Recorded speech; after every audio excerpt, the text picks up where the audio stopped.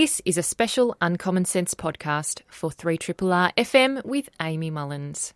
The interview you're about to hear is with Dr. Hugh Mackay. He is a social researcher and has written a new book called Australia Reimagined, Towards a More Compassionate, Less Anxious Society. Hello, this is George Megalogenis, and you're listening to Uncommon Sense with Amy Mullins. Yes. Thanks, George. You are tuned to Uncommon Sense on 3RRR FM with me, Amy Mullins, and that reminds me of a great conversation I had with George Megalogenis last year. I also had a great conversation with Hugh Mackay last year, and I'm so excited that he has been able to make it into the studio to talk about his new book, which is called Australia Reimagined, Towards a More Compassionate, Less Anxious Society. Hi, Hugh, and thank you for joining us. Good morning, Amy. It's a great pleasure. It's so wonderful to have you here because when I spoke with you last year on the phone, we were talking about an oration that you gave about how the state of the nation starts in your street, and it's all about what you do in your own street, in your own neighbourhood and community, and it really is the beginnings of this book. That's right. That preparing that oration really did sow the seeds for what became this new book. Yeah. And when you gave that oration, what kind of response did you get to the original idea? Well, I can only say overwhelming. Yeah. I was astonished. I shouldn't have been astonished because I think we're at a very interesting stage in Australia where a lot of people are just waking up to the fact that we've been neglecting our street. We've been neglecting our suburb, our neighbourhood, our local community. We've been focusing on other communities, which are terrific, online communities, workplace communities, friendship circles, all that stuff is important. But there's a magical thing about the neighbourhood, which I think we've been overlooking. In fact, I think the two big facts about contemporary Australia, which really are the two ideas that this book rests on. One is that we have become a more socially fragmented society, and there are lots of things contributing to that. Rate of relationship breakdown, increasing mobility of the population, shrinking households. Every fourth household now contains just one person. Increasing reliance on information technology, which seems to bring us together but actually makes it easier than ever to stay apart. So all of those things contribute to more social fragmentation and the greater risk of social isolation. There are consequences of that, of course, for our mental health. There's a senior leading American psychologist last year at the annual convention of the American Psychological Association said that social isolation is now a greater threat to public health than obesity. So that's the price we're paying. And so one of the facts about us is we're more socially fragmented. The other fact about us is we're more anxious, we're more depressed, we're more emotionally insecure, and those two things are inextricably linked. I mean, if you fragment a society, if people become more concerned about themselves as individuals and have less of a sense of themselves as members of local neighbourhoods and communities, well, because we're herd animals, being cut off from the herd is dangerous for our mental health. And so make us a more fragmented society, and what will happen? We'll become a more anxious society, and we have an epidemic of anxiety right now. 2 million people, according to Beyond Blue, 2 million people last year were suffering from anxiety disorders, and another 2 million either depression or some other form of mental illness. If these illnesses were visible, we'd be much more concerned about how to address the problem, but they're silent and invisible. Yes. Well, because it's experienced as a very isolating and lonely illness. Yes. A lot of people can't even admit to themselves or perhaps to others that they're suffering from something that might be anxiety or depression. Yes. That's right. There's a real vicious circle in this, because if we become a bit more fragmented, if we lose the sense of being integrated with a neighbourhood or a community, then we start to feel more socially isolated and more anxious. And the more anxious we feel, exactly as you say, Amy, the less likely we are to connect, the more likely we are just to sort of go into a little huddle and become preoccupied with ourselves. So, I mean, that's another consequence of a more socially fragmented society. Even if it doesn't get to the stage of an anxiety disorder, we do tend to be a more selfish, more self-absorbed society, concerned about our material prosperity, our personal happiness, not so concerned about the needs of people around us.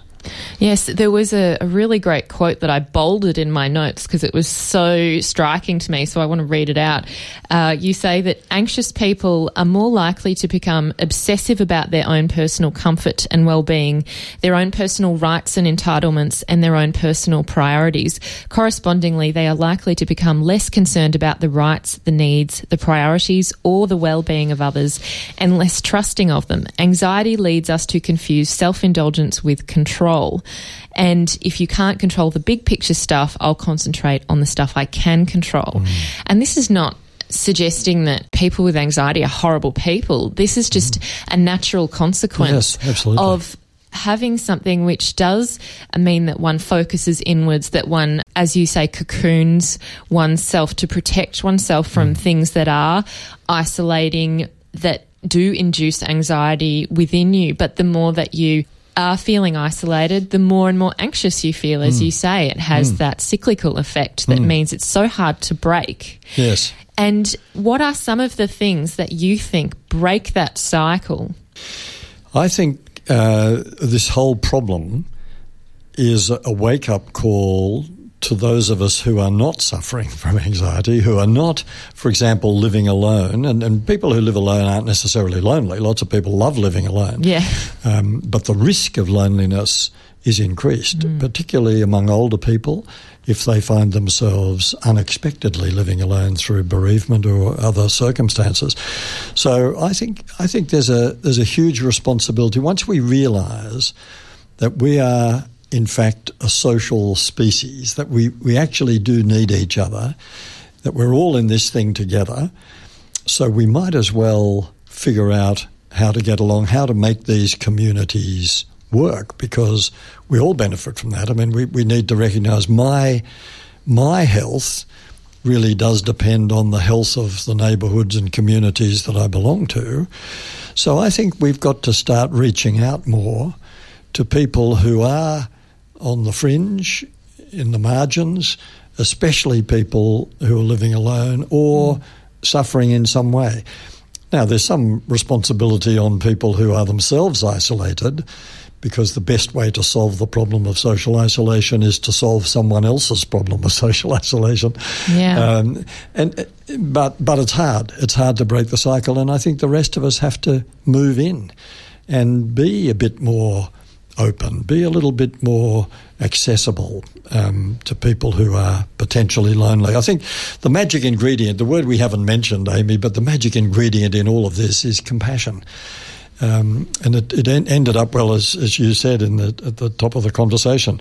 The subtitle of the book is Towards a More Compassionate, Less Anxious Society, because I think that there are lots of ways of dealing with anxiety, but probably the most effective antidote is compassion, because compassion, and by the way, I should say what I mean by compassion, because I'm not talking about sort of bleeding heart, emotional, strong feelings of love and affection towards someone in need. I think it's got absolutely nothing to do with affection. It's nothing to do with our emotional state. I think compassion is like a cool mental discipline that any of us who've understood what it means to be human can adopt. And it's the discipline of saying, because you're human and we're all human, the only rational way for us to treat each other is kindly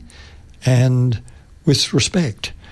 That's what I mean by compassion. Now, if that's our modus operandi, it does change everything. It does mean that we're not going to be isolated. We're not going to be utterly preoccupied with whether we can get that outdoor sink built in the barbecue area, which seems to be the latest sort of high fashion compensation for our anxieties. Yeah.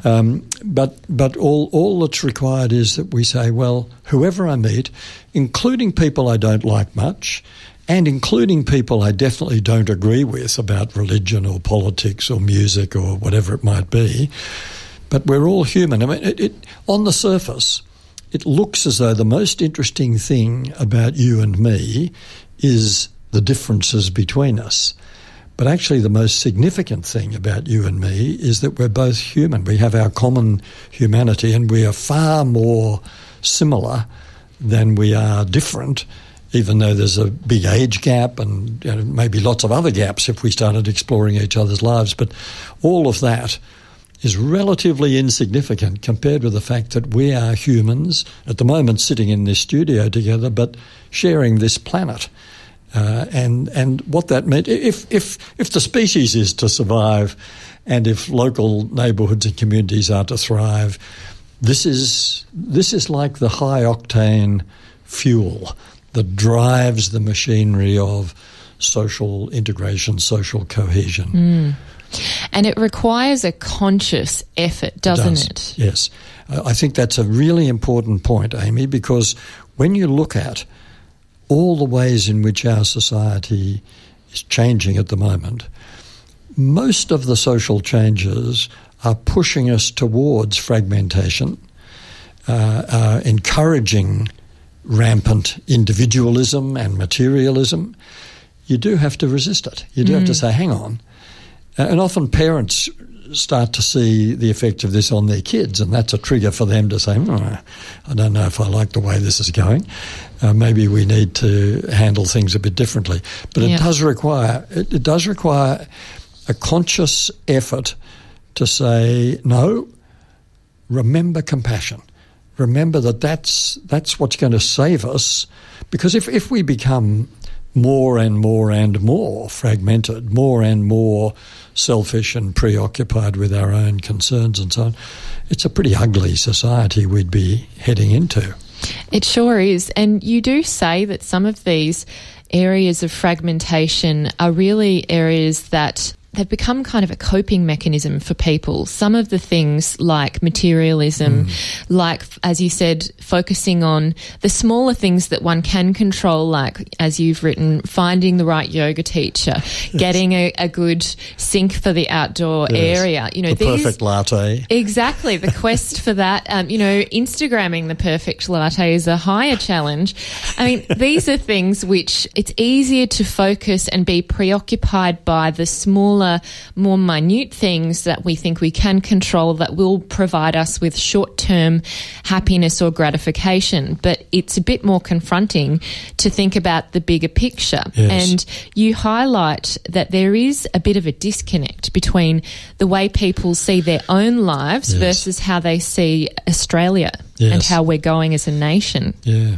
I think that's a deeply disturbing feature of contemporary reality, but it does, I mean, you put it beautifully then, I mean, it does actually follow from all this other stuff. Some research that's been done over the last couple of years shows that when Australians are asked how they feel about their own lives and their own future, the majority are optimistic. When they're asked about how Australia's going and Australia's future, the majority are pessimistic. Now, how can that be? How can you think, well, I'm okay, if you're thinking, actually, our society is not okay? So I think part of the challenge, and this is it's another aspect of the discipline of compassion, I suppose, but part of the challenge is to say, look, okay, there are big issues in Australia at the moment. We're losing faith in our major institutions, politics, the church, the banks, big business, professional sport, the mass media, the trade unions. Generally speaking, people don't have the same level of respect or trust towards those sort of institutions as we once had. So we could be wringing our hands about that. That's another subject we could talk about. Or we could be wringing our hands about youth unemployment or the plight of asylum seekers in offshore detention centres or Aboriginal reconciliation. There are lots of big things that need attention. And you do say they actually make us quite anxious too. Yeah, they contribute, to say nothing of global warming and the degradation of the planet.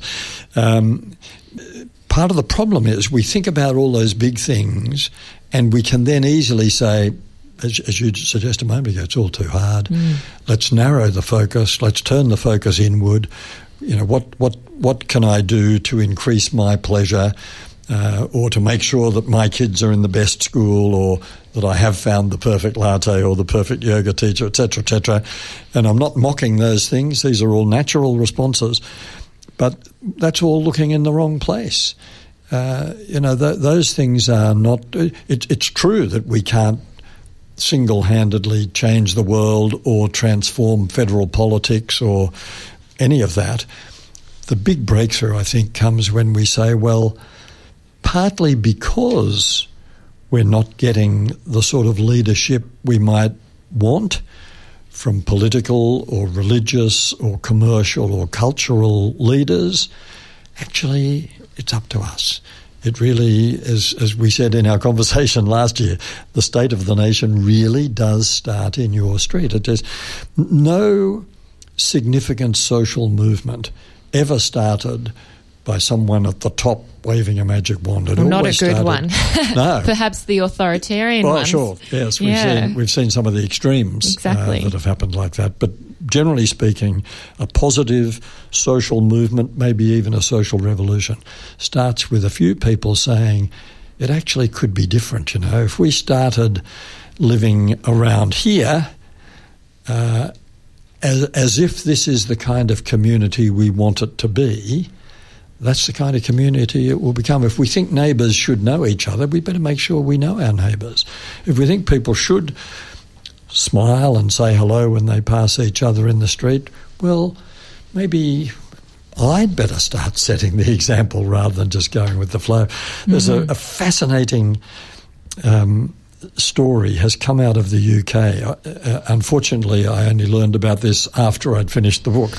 But in the town of Frome, spelled Frome, if people want to look it up, in Somerset, a GP came to realise that many of the health issues that her patients were suffering were due to their social isolation and feeling of exclusion. And so she got together with the local council and just a few other community leaders, and they launched this thing, which sounds very clunky, but they launched the Compassionate Frome project. And 3 years after they launched it, a study was done to see what the impact of it was. And across most health indicators, there had been improvements. The most dramatic improvement was also the most unexpected, which was that emergency hospital admissions went down by 17% in that 3-year period in Frome, while across the county of Somerset, they went up by 28%. Now, what was this miraculous intervention? What was Compassionate Frome all about? Well, it was really creative, extraordinary stuff like reach out to your neighbours. Yeah. If someone's living alone, make sure you go and knock on their door occasionally, see if they're okay.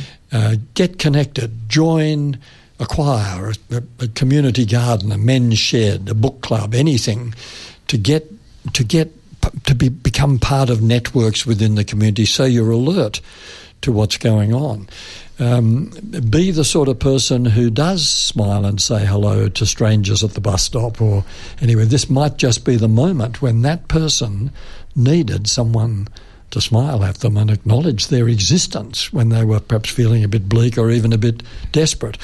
So it wasn't some radical thing. It was just let's turn Frome into the kind of town that we'd all like to live in, because its hallmark will be compassion, a spirit of kindness and respectfulness towards each other.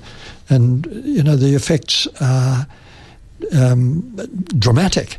The health effects, it's not just people thinking, oh, this is nice, but actual health indicators have improved. So, this is, you could have compassionate X, Y, or Z wherever you live without necessarily giving it a label, but just a group of people. And there are, in the book I've described 9 or 10 cases where people are doing wonderful stuff all over Australia and in some other countries little initiatives that I heard about, but just doing things that have the effect of reminding people that they are neighbours. It's a special category. It's not like family, it's not like friend, it's not like colleague, but we are all neighbours simply because we live in a human setting, in a social context, and that creates an obligation on us, and we pay a price when we don't discharge that obligation. Yes. And one of the things that resonated with me is that you said this idea of compassion isn't about the idea that we need to just donate more money to charity or only focus on those who are impoverished, although they are one element we should certainly focus on. As you say, it's about just saying hello to a neighbour, or if they're unwell and have the flu, to make sure that they're doing okay, or get them a meal, find out if they need help to get to the doctor. Yes. Simple things that make a huge difference and presumably have a ripple effect because it's paying it forward. Yes. I often do see that kindness goes forward to others. Yes, the ripple effect is a lovely term, isn't it? Because it's a nice picture in your mind of how the ripples do go out in a pond. I think that's true. I think, the ripple effect, the multiplier effect, acts of kindness do multiply.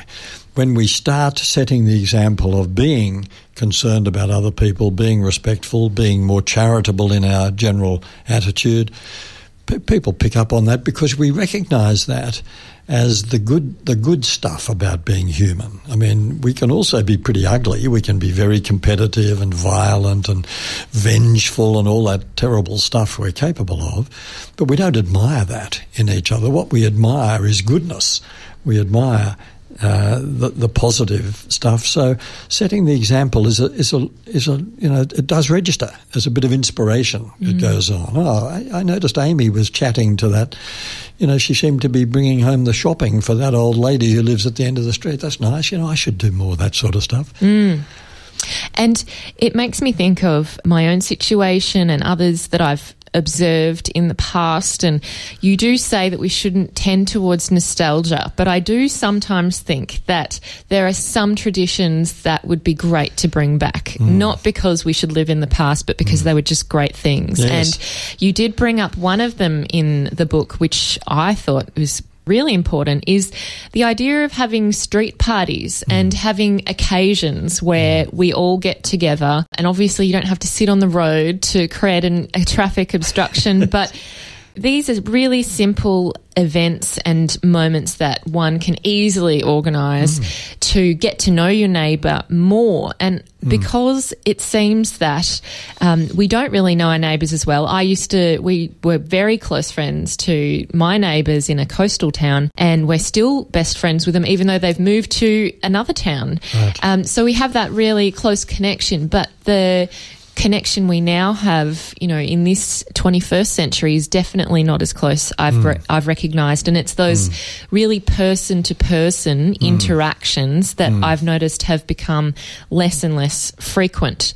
So I wanted to draw on some of the research that you highlighted from Edith Cowan University, which found that only 35% of Australians say they trust their neighbours. And you say, well, surely this doesn't mean that 65% of our neighbours are untrustworthy. Oh, of course, that's right. It's highly unlikely that that would be the case. Yes. So, that is a really stark figure, though, that we don't trust our neighbours, that we think, we have to lock the doors. We are more alarmed about security, which does increase anxiety. Just even having heightened security measures creates that level of fragmentation, as you say. Yes. what are some of the things you think that could enhance our connection beyond those person-to-person interactions? Do you think things like street parties, things like organised, I guess, groupings and activities could be the things that we used to do perhaps might be useful now? Yeah. Your little alert about the dangers of nostalgia, that's appropriate. We don't want to think, oh, gosh, life was wonderful in the 70s or the 50s or, gosh, I was there in the 50s. It wasn't wonderful. There were lots of things wrong, and even though there were lots of things right. Alcohol abuse and a whole range of things that were perhaps more women hidden. Being second-class citizens, lots of things wrong. But I agree with you. We don't have to. It's not nostalgia to look at some aspects of our past and say, actually, that was very important for building the level of confidence, trust, comfort, security in local neighbourhoods. And why don't we bring that into 2018? It doesn't mean we want to wind the clock back. It just means that was good. We've lost it. Let's bring it back.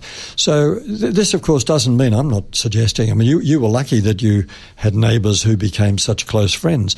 I'm not suggesting that neighbours have to be best friends. In fact, one of the things most people say about well-functioning neighbourhoods is we're not in each other's pockets. We respect each other's privacy, but we know those people are there when we need them. And it's very nice to be able to say good day when you're walking to the shops and you see a familiar face. So, yes, things like occasional street parties, not once a week, but maybe a couple of times a year. Things like going habitually to the local coffee shop, becoming a regular, so you start to see other people that you recognise, joining in local activity. Local libraries have become a tremendous community hub for this sort of thing. They don't just run school. They're not just places to read and borrow books. They run school holiday programs for kids and adult education classes and all sorts of things. Get involved with that. Do join a choir or some other local book clubs, some other local community things, so that you feel as though you are part of this functioning community and you're then alert. You can't help knowing when needs arise, when people will need your attention.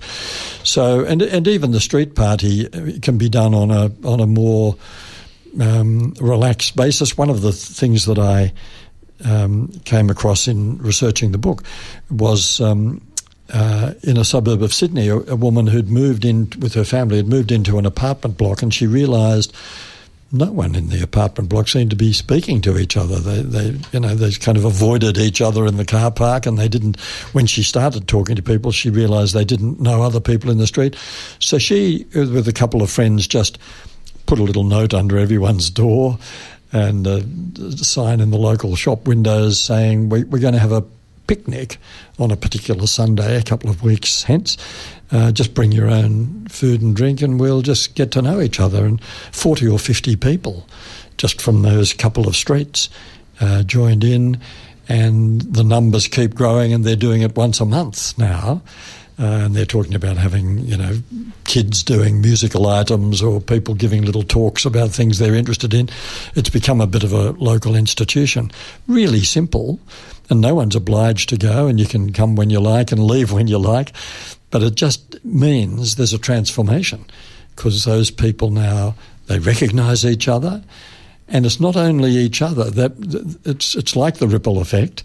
Once you feel as though you're part of this community, then even when you see a stranger, you're much more likely to say hello. And I think it was great that you raised, and you've referenced now, that we are organically linked to the whole, and that the society's problems are our problems. Society's pains are our pains. Yes. They're shared struggles. Yes. And this idea of a communitarian way of being is something which is not foreign in other cultures, and it wasn't that foreign in Australia, but it seems so much more foreign now. Yes. Yes, how that's right. did it happen? Like, I mean, I know you've listed these kind of fragmentations, but how did we kind of sleepwalk into it? Because it feels like it just happened. Yes, well, it did, and sleepwalked into it is a very accurate way of describing it, because most of the changes that have been reshaping our way of life are not things that were done to us, they're things we've done. I mean, we have become more mobile. We're moving house on average once every 6 years. Now, there are all sorts of reasons why we do that.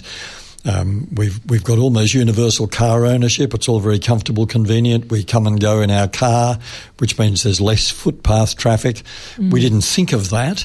The divorce rate, about between 35 and 40% of contemporary marriages are ending in divorce. Now, none of those people who are divorcing would want to get the divorce rate down because they want to split. So they're going to split. So we just have to recognise there are consequences of that for their families, for their friendship circles, and for the communities they're moving in and out of, and for kids, if there are kids. 1 million dependent kids now live with just one of their natural parents, and half of them are involved in regular migrations between the two parents.